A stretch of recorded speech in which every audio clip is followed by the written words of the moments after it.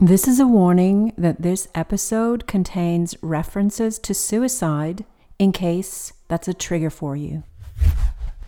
I think traditionally, obviously, this idea of being this male, stoic, strong supporter type, I think that still exists and it's still bleeding in. I think that, the importance of mental health has come a long way in the last 5 years. And I think men are a lot more willing to approach the topic and to appear weak, and that's in air quotes, of course, because really it's strength to be able to do that. But there is this thing that gets in the way for men, and we see it week after week after week of so badly wanting to connect and share what they're feeling and what they're struggling with, but just feeling that there's not a place for that.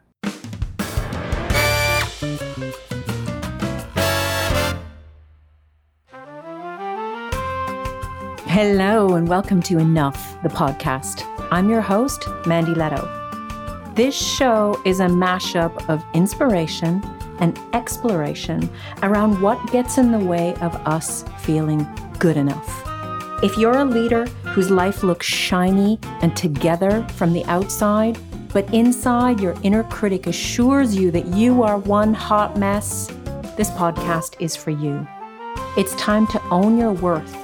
Quirks, foibles, imperfections, and all. Welcome to Enough.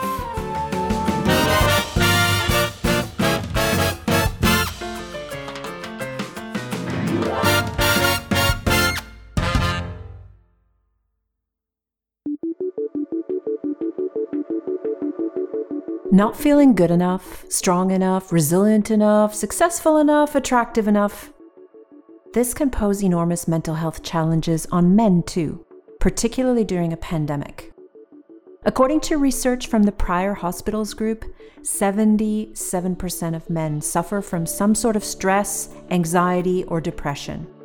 40% of men in crisis admit that they don't talk to anyone, often because they don't feel like they have someone they can turn to. Currently, according to Movember, 75% of suicides are committed by men. This episode is not just for blokes. However you gender identify, there's learning for all of us in this episode. I want to introduce you to men's mental health advocate Addison Brazil, who knows these challenges firsthand. I'm not someone up above in the bleachers looking in on a bunch of grieving people studying. I've been in the arena for 10 years. And so if that perspective is valuable to you, then, this is the conversation for you. Addison lost his teenage brother to cancer. He found his father after suicide. Addison also survived a fatal car accident that killed a dear friend of his. In 2020, Addison became a co-founder of Tether, a men's mental health and well-being app focused on the power of peer support. His work has been featured in big publications from the New York Times to TMZ to the Washington Post, and luckily for us, he's working on his first book. In today's episode, Addison messes with our thinking around grief. I had never thought about it this way before. And he talks to us about the importance of support and daily emotional fitness. Let's dive in.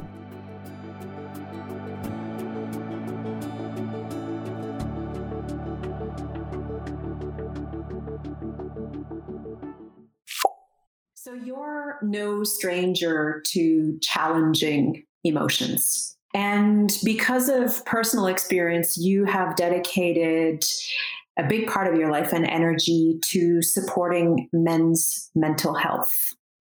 Yes, that is true. Yeah, it's something that I always find within my own process of dealing with anything that I've been through is there's always this moment or this seed where I'm starting to think about, well, how many other people are going through this and what are the challenges that they're facing? And so it's kind of just built into me now that, I look for these opportunities to start to transform what have been very traumatic, grief-filled processes for me into some sort of supportive opportunity where the learning can go further in that way.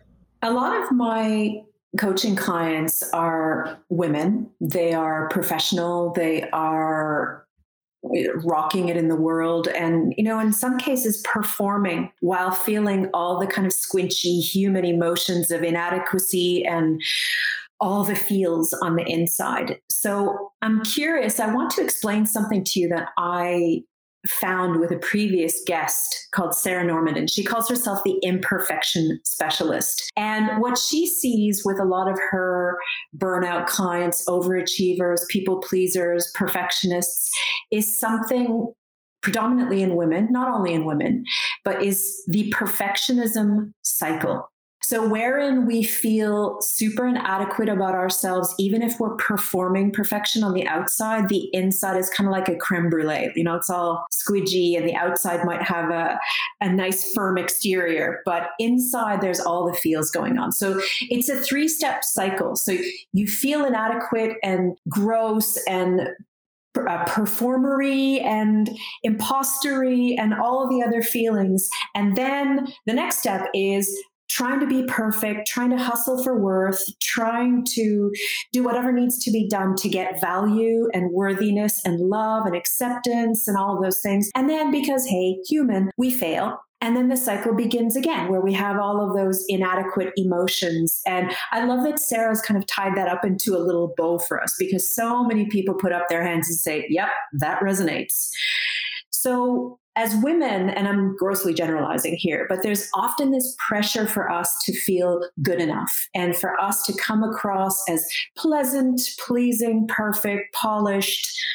And I'm wondering if, in your experience of the 5,000 plus men that are in your community that you encounter every week, do you have a male equivalent of that immense pressure to come across a certain way?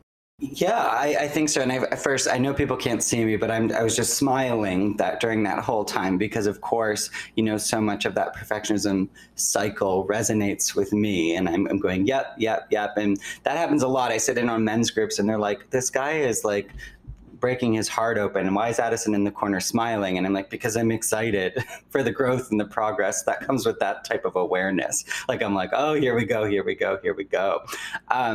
But yeah, as far as that goes, I think, traditionally, obviously, this idea of being this male, stoic, strong supporter type, I think that still exists, and it's still bleeding in. I think that, the importance of mental health has come a long way in the last 5 years. And I think men are a lot more willing to approach the topic and to, appear weak. And that's in air quotes, of course, because really it's strength to be able to do that. But there is this thing that gets in the way for men, and we see it week after week after week of so badly wanting to connect and share what they're feeling and what they're struggling with, but just feeling that there's not a place for that there's not a safe place for that won't bleed into then their measure of success or fatherhood or, being a partner. So I definitely see it on the ground level from, that peer point of view of what men share with me week after week after week, that definitely that exists. And there's a perfectionist cycle almost about how, if you are willing to go into your mental health, how you do it and where you do it. And, so it's like that cycle almost applies to, if you get through the first barrier of being willing to express yourself and start to dive deeper, then there's sort of like another mini perfectionist cycle about how that happens, and what you're expecting. And I know we've talked offline about this, but, the one thing I see over and over again is that men come to this problem in this cross section looking for a fix, looking for something that will fix them and get them, sort of back up and running. As they grow that emotional toolkit and realize it's something that you honor, which is something I always find myself saying, that's really where, it gets interesting, where the perfection cycle does not work with a true honoring of a mental health journey. That's something that, is blaring red every week in my eyes looking in. Yeah. And I think the thing that makes the perfection cycle so insidious is precisely because it's a distraction. And this is what Sarah Norman in the imperfection specialist was talking about, that if we can get ourselves into this playing victim or feeling bad about ourselves, like we somehow chronically need to feel bad about ourselves. That becomes like the state that feels, air quotes, normal, right? And then we go on and try to buy ourselves something to go get a dopamine hit, or, launch ourselves into some ridiculous diet or weightlifting program, or, whatever the male equivalent of that would be. And then, we fail at it. So what it is it's a perfect system for staying stuck. Because emotions are piling up over here, right? Grief, loss, uncertainty, fear, and all the good feelings too. But we don't have access to them because we're going around the roundabout of the perfectionism cycle. So it's a distraction. And really what I want to talk about with you today is if we get into the messy distraction, and part of at least the work that I'm doing is in coming back to the wholeness of ourselves, is realizing that this journey, when we realize that we're on this cycle, whatever you want to call it, that it's not sustainable. It's not real. It's never going to get you anywhere because there's no way to win the perfectionism cycle or the game. It's just around and around and around. Like, oh, here we are at this roundabout again. Like, which juncture am I at now?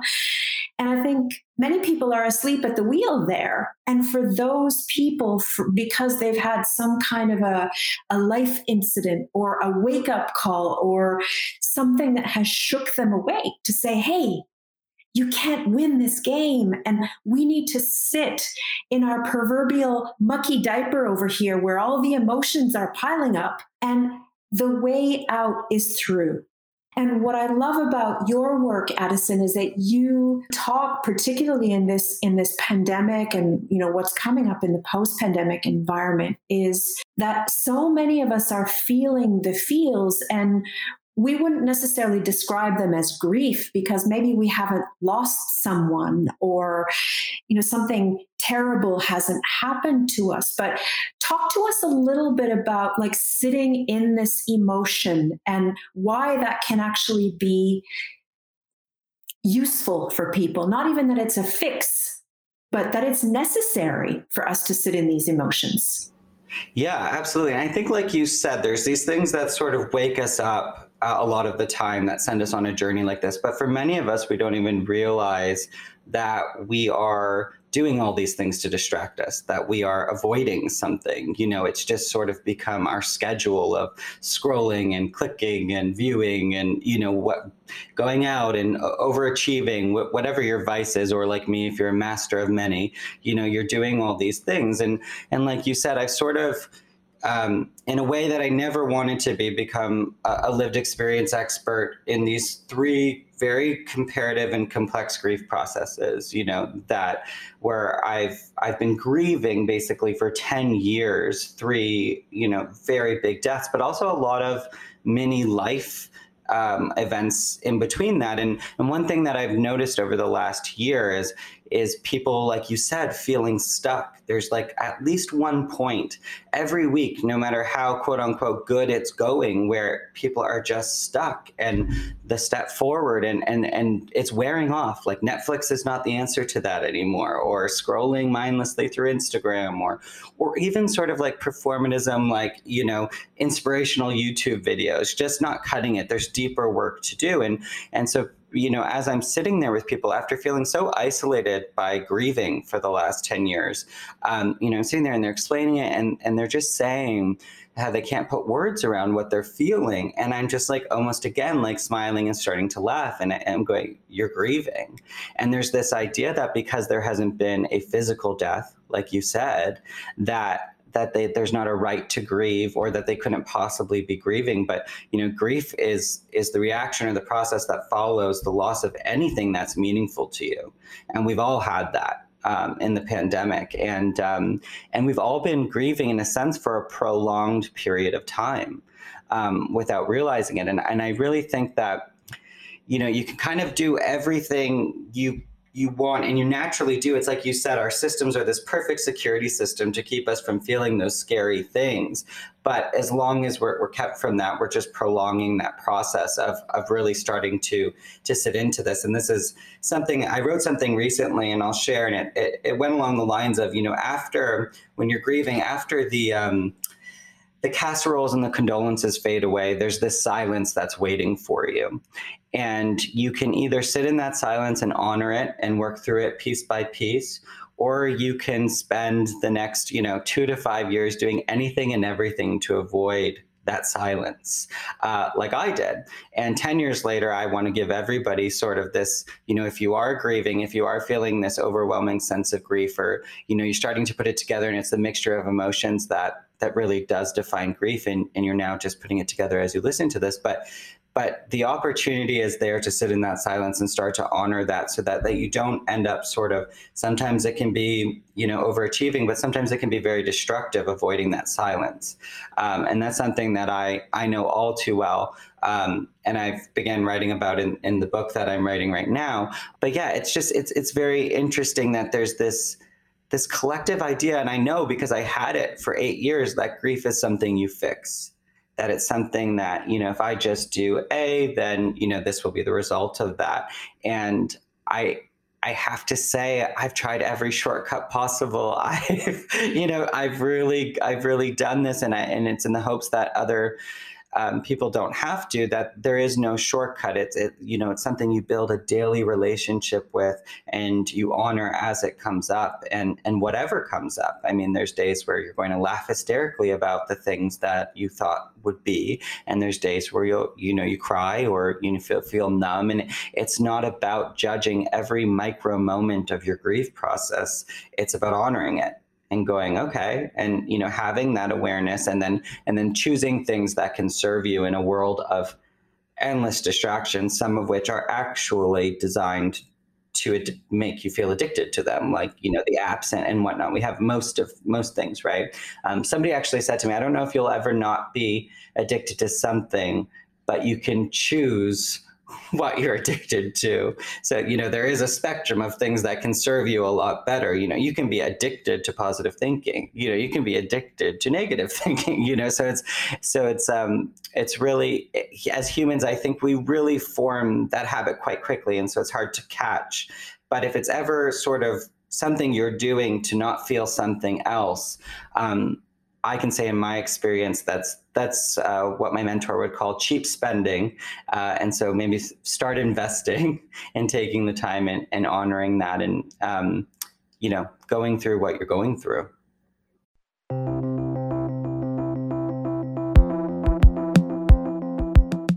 Hi, I'm Catherine Kell from episode 10. I teach self-compassion, which is about being in kind, understanding, and supportive relationship with ourselves. I agree with Addison that grief isn't something we fix. We aren't something we fix. And grief is an ongoing process. As someone who's spent years processing grief, I say that I live alongside mine. And in living alongside it, I'm honouring it, validating it. There's no correct way to grieve. We can be so critical of ourselves, expecting we should be over things. A reminder that you're not doing anything wrong. You're a beautiful human made up of a lifetime of experiences. Give yourself grace. And when grief rises up, you can try placing a hand over your heart, closing your eyes if you feel comfortable to do so, and acknowledging that this is so hard right now. Maybe say to yourself something like, may I be kind to myself? May I reach out for what I need? And stay connected to others whenever you can. You're not alone. If you're enjoying this episode, there might be something for you in episode 10 too. Let's get back to Addison Brazil.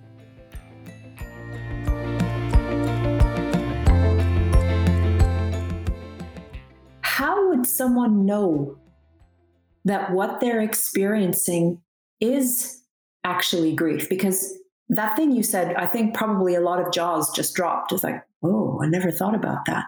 How do you know? How could they identify that?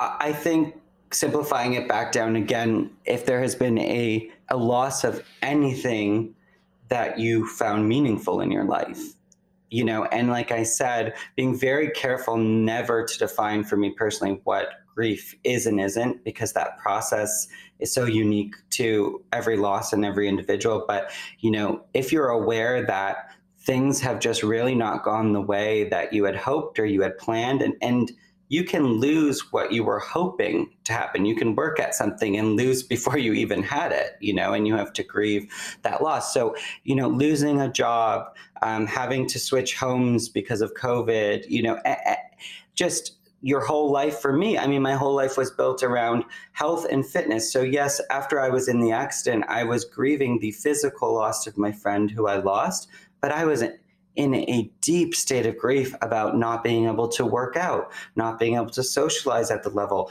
not being like the physically most able person in my family, able to help people move and be useful in a physical way, and all that stuff. So there's so much beyond a physical death there, where if it's not what you really had hoped for, if what you were really building or what you had built and now have lost, it's that meaningful loss of anything. And that's really going to be your measure.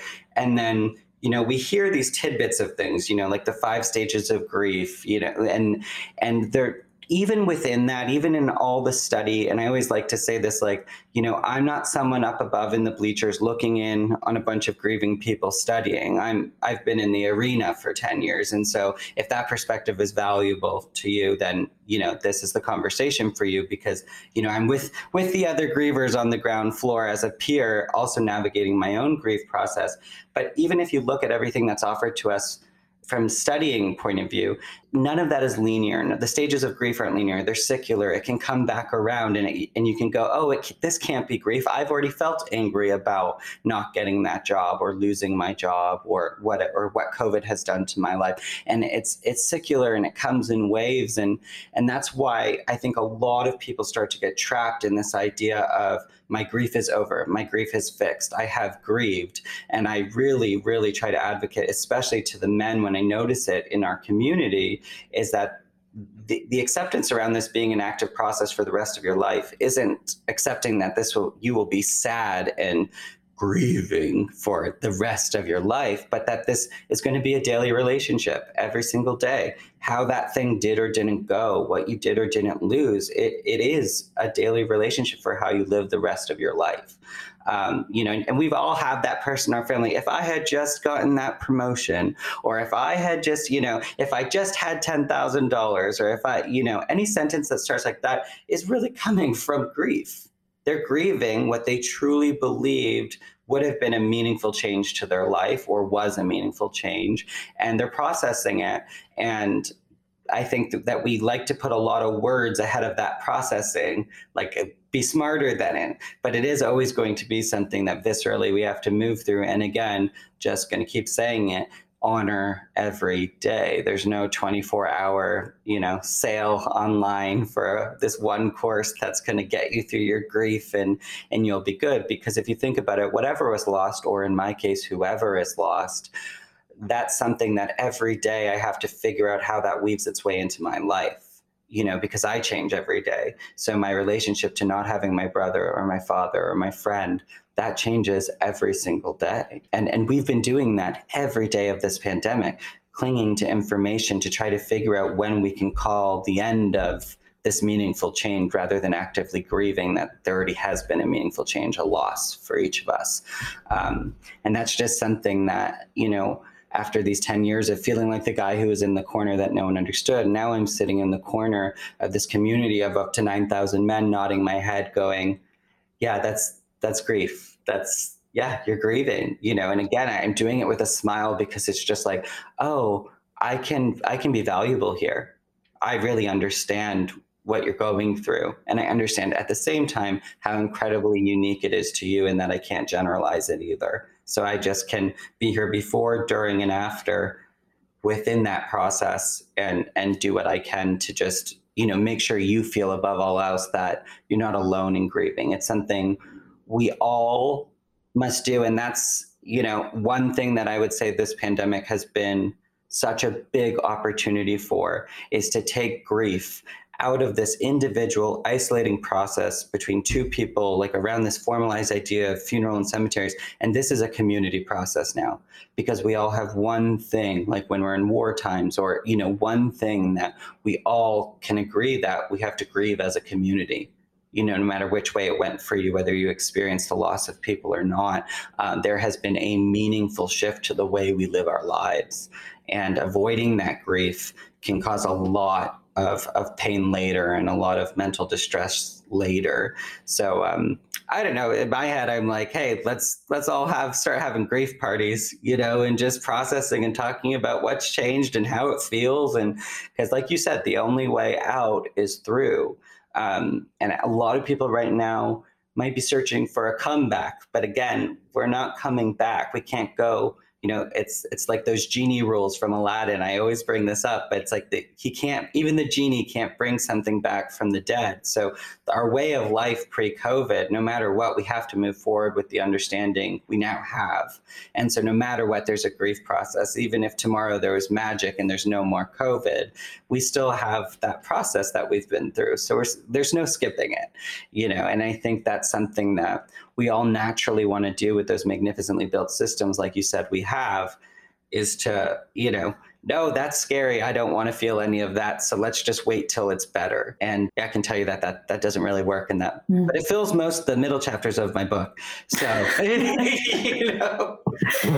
So I'm hearing you say a lot of really important things, that grief doesn't need to look like what we've thought grief needs to look like. It can be the loss of an identity, the loss of a relationship, the loss of a career, the loss of a dream, the loss of ease and movement, and lots of rights and liberties that we feel have been taken away. And the kind of compression of life that we faced can also cause a sort of grief, because say somebody's been a very social person, and the loss of all of that, it can feel worse in a time like this, because there are people who are grieving loved ones. And then it's like, oh, I miss going to the pub with my friends, and, I should just stiff upper lip it and get on with the job here.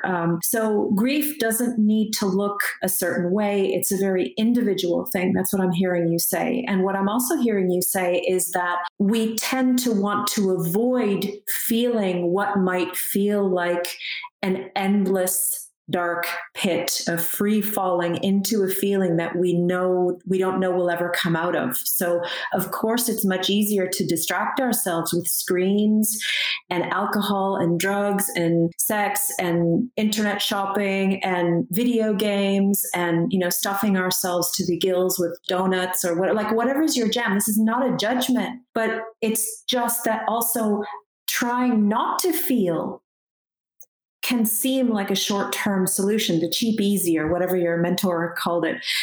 And that ultimately doesn't work. That, in my experience of having done those kind of things, it actually makes you feel worse when you come out of it. And then, it starts the perfectionism cycle again.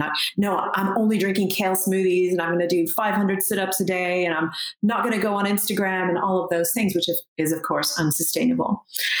What I also heard you say is that there are some glimmers of hope, which will coming into the post-pandemic world, because there is no going back to what existed before. That security door has slammed shut, and now we're left to figure it out with our emotions, for those of us who are at that stage where we're ready to explore being in our emotions and to understand that no matter what fix we look for, the process of going through these complex emotions is not a one and done. And what I'm hearing you say is the way through is, first of all, not doing it alone. And second is understanding, like really surrendering to that idea that this is a process. This is now, for however that looks like in the foreseeable future, this is a part of who I am now. And it will be riding sidecar with me. So I can pretend it's not there by blottoing it out with some form of addiction or numbing, or I can choose to actually understand that these emotions are part of what it is that make us human, and that they provide us opportunities if we allow ourselves to be courageous enough to sit in them and open ourselves up to connection This happens so often. In the previous episode with Jen Pasteloff, she was suffering with hearing loss and depression and anxiety and hopelessness and anorexia. And she started to teach yoga classes and realized that if she talked about these challenges, she thought nobody's going to come to my class. And the opposite happened. She started to build a community of people who were saying, me too. I don't feel so alone when I come to your class. The second thing that I'm hearing you say that is so powerful is really all we're talking about here is normalizing feeling feelings. We can't control them. We can't hope that certain ones will walk on by and other ones will be here all the time, that we're in this place of honoring. I love that word. It's such a nourishing word, of honoring whatever shows up with non-judgment. And I like to look at this almost like looking at it as the witness or the observer, like, oh, isn't that interesting? I'm having this feeling of real sadness and loss today, and just coming at that with curiosity and compassion instead of like, I should be over this by now. What's wrong with me? Yeah. And I so many men have asked me, Addison, how do you do honoring? How do you do honor the journey? Like, you don't do it. And that's why it's such a great word, like you're saying, because it doesn't bring on this sense of these tasks or this way to do anything. It's just, being around it, being with it. How can I be in this moment? Those are the ways. And there's not really room for judgment in that, because we don't have these black and white ways of how honoring is or isn't done. I like that it's like, people get frustrated because it's kind of like, well, I don't really know what that means. And it's like, give me a 10-step plan. Exactly. Yeah, exactly. Like, well, yeah, how does that feel? How does that feel in your body? It's like, oh God. And maybe it's who we become in the process of honoring the grief, as opposed to if I do this for 100 days or put in my 10,000 Malcolm Gladwell hours, then I will be free of grief. It doesn't work that way. It's really when we learn to honor it. I was thinking of the Billie Holiday song, Good Morning Heartache, here you are again. And it's just like, yep, here you are again. And I'll make space for you. I'll honor you. I don't have to like you, but I can at least be neutral about you and just honor that you're here and be with you with compassion and curiosity. Can you speak to this a little bit about what you're seeing in the men's mental health space as a result of the pandemic? Yeah, absolutely. So with Tether, when we started the app, one of the biggest statistics that really drove us forward was this idea that 77% of men were dealing with some sort of stress, anxiety, or depression. But 40% were saying that they wouldn't reach out or ask for help unless they had thoughts of suicide or self-harm. So that gap became fascinating to me. And obviously, as somebody who's found their father after suicide and dealt with both the pre and the post of just what a male suicide does within a community, or what any suicide does, of course. But when we looked at that, and then we have these other statistics that are now starting to float in, that during COVID, for instance, that 42% of men considered suicide. So it's being exacerbated. So we had this epidemic. We were building Tether, no idea a pandemic's coming. And then we're put in this situation where we were already building this loneliness and isolation solution for men to bring them together at that peer level. And then we have like sort of the biggest event in recent history that actually we're being told the solution to, in some ways, is to isolate and to stay alone. And so from that point, it just, the engine was roaring of like really becoming passionate about the situation, because I think about even, everything my dad had accessible to him, everything, that was going on in the world at the time. And then I think about placing him in the COVID world right now. And it's like, okay, that's not a very good recipe, and so it's not surprising to me that we ended up at the statistic of, 75% of suicides being men. With what we were looking at and how stigma still existed. And we were noticing that in the landscape, peer support is slowly being, brought in. Even in California, they're starting to pass legislation to bring peer support into the mental health landscape. But also just this idea that that awareness was really being taken care of. Things like Movember, we see all the men growing the mustaches, and, it's okay to not be okay. And so I was looking at where can we really show up in this landscape and start to really change these statistics. And I just feel like even if men felt that the stigma was starting to be broken down, there wasn't a tool for what we've been talking about, which is daily emotional fitness, which is showing up to whatever you're feeling daily. Again, not a quick fix, not one retreat, not, something you find on a funnel page online kind of thing.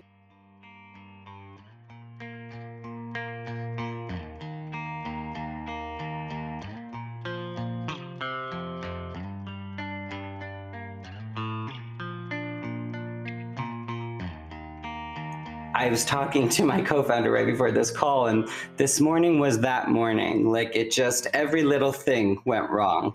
And the coffee spilled, my mask broke, the dogs tangled around me, just all the things. And I'm laughing for the whole walk back. I'm just laughing. And I just was in the elevator again, that quiet, that silence, as we went up the 18 floors.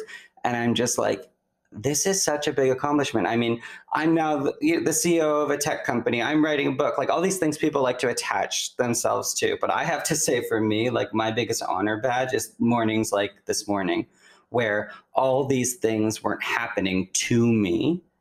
They were just happening. And I had that choice where I, could be okay, this is the way this is going.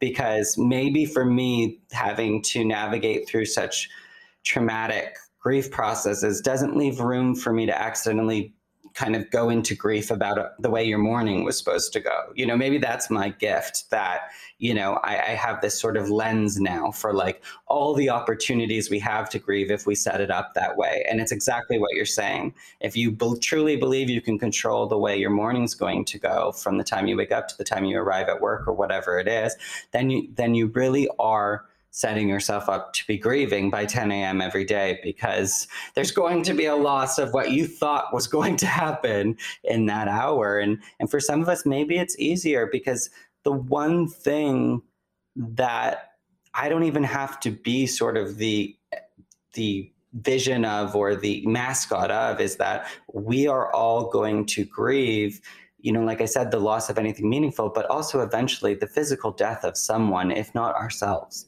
That is, just like grief, like death and grief itself, that cannot be changed, And so being able to start these micro processes of grief, honor them, maybe even love them a little bit, laughing at, the way things could have gone, or seeing where the opportunity is, without getting right into that intensive mindset work that, of course, I did too around these processes. But, just being willing to be a part of the process, well, it is maybe something smaller. And that was my biggest thing for Tether. My co-founder, he wanted to build the community of men he's never had. He wanted to be able to feel and be in a world where men felt, inherently masculine and comfortable doing that. I was looking back after 10 years, after almost losing myself to suicide, going, what is the glue?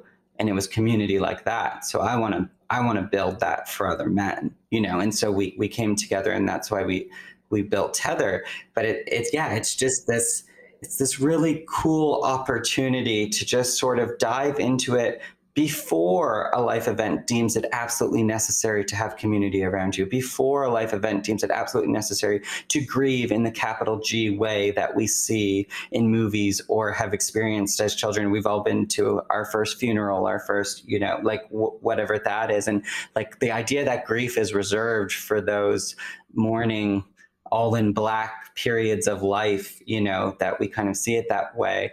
I think it inhibits us, and it doesn't properly prepare us for the one thing that we all will eventually have already and are not accepting it, or will really grieve in a deeper, harder way. I'll just say that every single morning, I wake up 10 years later, and it's all right, and breaking my own heart, like you said, but blissfully, because it's not something I can control, of just going, okay, so yeah, they're gone, and we're going to make, our daily peace with that. And this is how I'm going to move forward. forward. But there's not really a day. I'd be lying if I said, to anyone that I took this pill or I did this one retreat and, it's like grief doesn't exist for me anymore. It's I open my eyes every day and I go, how does this day go without my brother? How does this day go without my father? How does this way go, and not holding on to it as something that I need to be doing, but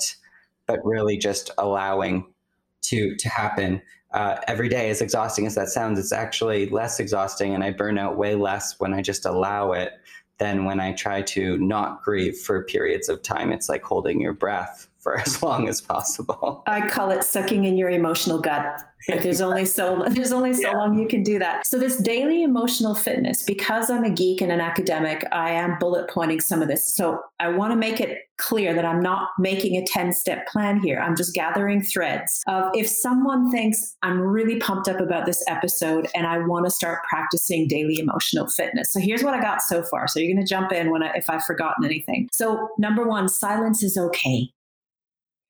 When stuff comes up and things bubble up, it's okay. You're not doing anything wrong. You don't need to numb out. You don't need to have the radio and the TV or both on at all times. Silence is okay. Silence is desirable even. Emotions are okay. Point number two. And they may continue to bubble up forever. As you said, not a day goes by when you don't think about the loved ones that you've lost. And if 3 months, 6 months, 3 years, 6 years down the road, you're still feeling the feels for a relationship that didn't materialize or a job that you didn't get. What I've learned from you is that it's okay. There's not an expiry date on those things. And it doesn't mean that you can't let go. And it's an honoring. It's an honoring that when we allow those things to pass through us. And with your morning gone wrong today, I think that's point number 3 is noticing and being at choice. So I could allow this to become a bad day and slide into victim.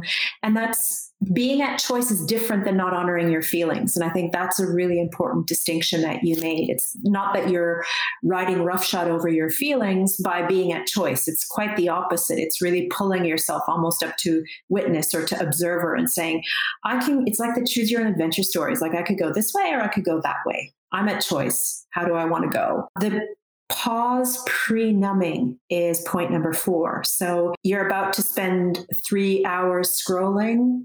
No judgment here, but what am I hoping that I'm going to get from this? And will this truly give me what I'm hoping it will give me? And you might do it anyway. That's, again, not a judgment call. And then the final 2 points. One, I heard you talk about levity, like really being able to laugh at yourself. Grief doesn't have to be all heavy. Mm-hmm. Mm-hmm. Oh, grief in my family is hilarious. I have a dark sense of humor. I know that, but that's my experience now, and it's just gonna, I'll tell you, both rides to the cemetery on both my father and the driver must have been like, who are these people? But that's just, humor is honestly my best friend. It was my brother's best friend through his cancer. It's just, that's, God, let that in. It can be so funny if you allow it to be, and not in a way that I'm throwing it away, but just like, wow, we're in it here.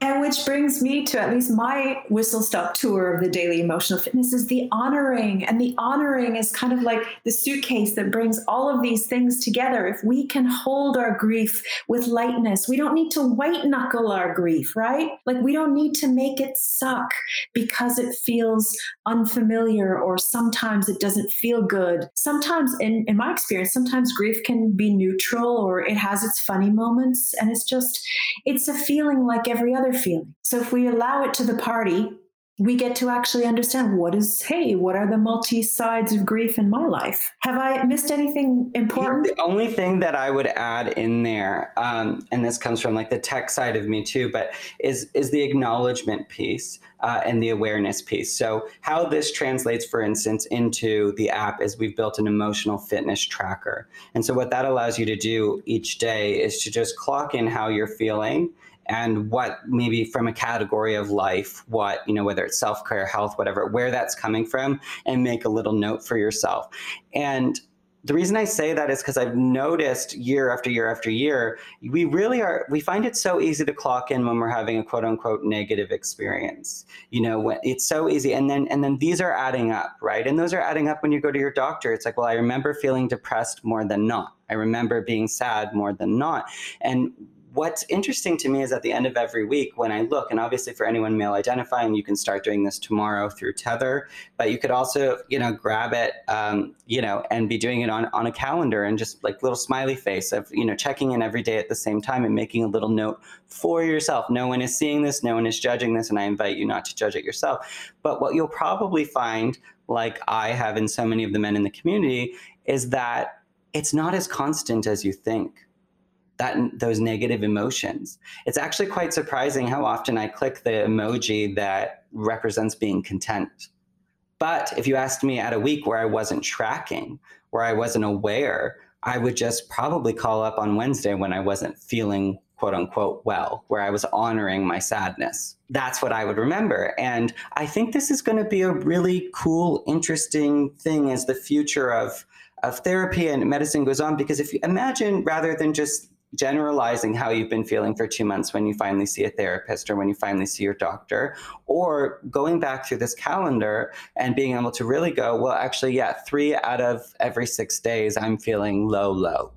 I'm honoring deep sadness, and what can we do about that? Rather than thinking, oh, this doctor's here to fix this, so I'm going to tell him about all the times that I felt this, and I think that the biggest part, like any physical fitness regime, is that tracking and that awareness. And I think the word we're leaning towards is accountability, but a very positive outlook on that word, because I know sometimes it doesn't come with the best feeling, the word accountability, but just that self-accountability of I'm not going to be afraid to look under, the bed. I'm just going to check in with myself real quick, make a note. It doesn't have to change the way I live the rest of my life or even the rest of today, but I'm aware. And just building your comfort with being aware of your state of being. And that's it. And it's just like, allow that acknowledgement piece in there and that awareness piece in there.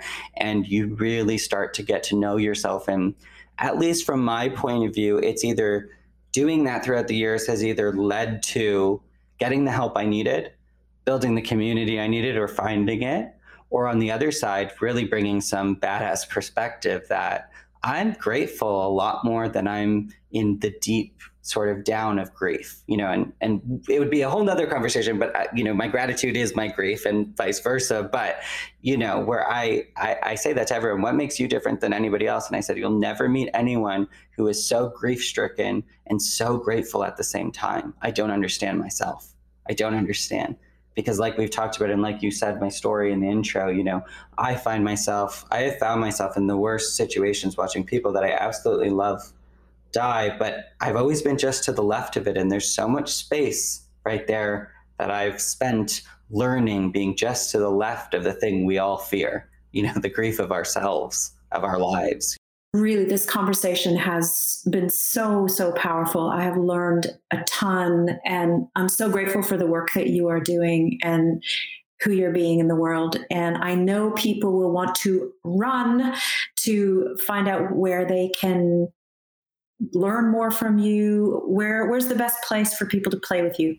Yeah, me personally, you can just go to addisonbrazil.com. And then Tether is TETHR, and we're on both app stores. Tether.men is our website. And we're just heating up. And one thing that you'll find when you check us out is how much celebrating actually goes into mental health and emotional fitness. And that's the 9th point. We won't get to 10, but the 9th point is the importance of celebration and just celebrating. And I think celebrating breaks up that perfection cycle to bring it full circle more than anything, to celebrate when it's not going well, when you are feeling each part of that cycle of going like, yes, I failed, or like, I feel like absolute crap, but I'm aware, and celebrating the awareness rather than the result. I think, that's such a big thing. So please please, if you're struggling, of course, if you're looking for a community that you've always been looking for, of course, we are here. We are not a crisis service. We are not medical professionals. We're peers, other men who are willing to show up and sort of start to navigate this. And of course, there's the tools, like I said, that you can have your own experience with, like the Emotional Fitness Tracker. But and the most open to feedback team of all time. So let us know what you think. I ask every guest to lay a brick of wisdom on the journey to enough. It could be a single word, it could be a quote, it could be a phrase, whatever's on your heart that you would like to share with listeners right now. What would you say? Honor the journey, and it is a journey. So, allow it to be a journey. I wish I could give you a big hug right now. This has been a beautiful conversation. Thank you so much for spending this time with us today and for teaching us. Thank you so much. Thank you.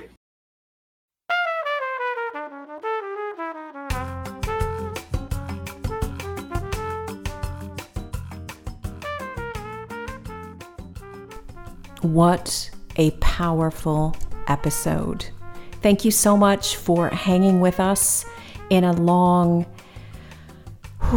intense conversation. I'm so glad that you're here, and I look forward to you sharing this. That's the whole point of this podcast. We're trying to change lives. So share this with someone who needs to hear this. I really appreciate your feedback. I've invited you, listeners, to write into the show and to tell us what episode and what guest and what specific thing you've tried that's been life-changing for you. And we have Bob from America who has told us, and here is a short quote from him. So far, the best bit from your podcast was from Emma Stroud's episode, number 5, when you were talking about the different parts of our personalities. The question of who was driving the bus clarified how I let different energies drive my bus without being fully aware. Now I ask myself more frequently, who is driving and who's the person I would like to be? Thank you for the great stuff. Bob, thank you so much. I really appreciate that. I know Emma's episode has been really popular. If you haven't listened to that one yet, head on over to episode 5 and check that one out. Next week, Shelley Paxton is rocking the other mic. If you don't know Shelley, she is best known as a rebel leader, movement maker, best-selling author of Soulbatical, A Corporate Rebel's Guide to Finding Your Best Life. She left her big, sexy marketing job at Harley-Davidson to reclaim her own soul and rewrite her script of what success looks like. And now she's on a mission to help 1 billion souls do the same thing. We are talking about paring our lives down and getting more real. Here's a little amuse-bouche of what you can expect. I was thinking the other day of a headline that says, "We should all be strippers." And I'm not talking the Vegas, take all your clothes off, shake your boobie, motorboat some dude, right? However, I am talking about we are being called on this journey toward creating ourselves, as you're saying, to constantly be more and more real and strip away those layers that are no longer serving us. As ever, thank you so much for being here and for sharing. It means the world to me. I look forward to more goodness with you next week. This is Mandy Leto signing out for Enough, the podcast.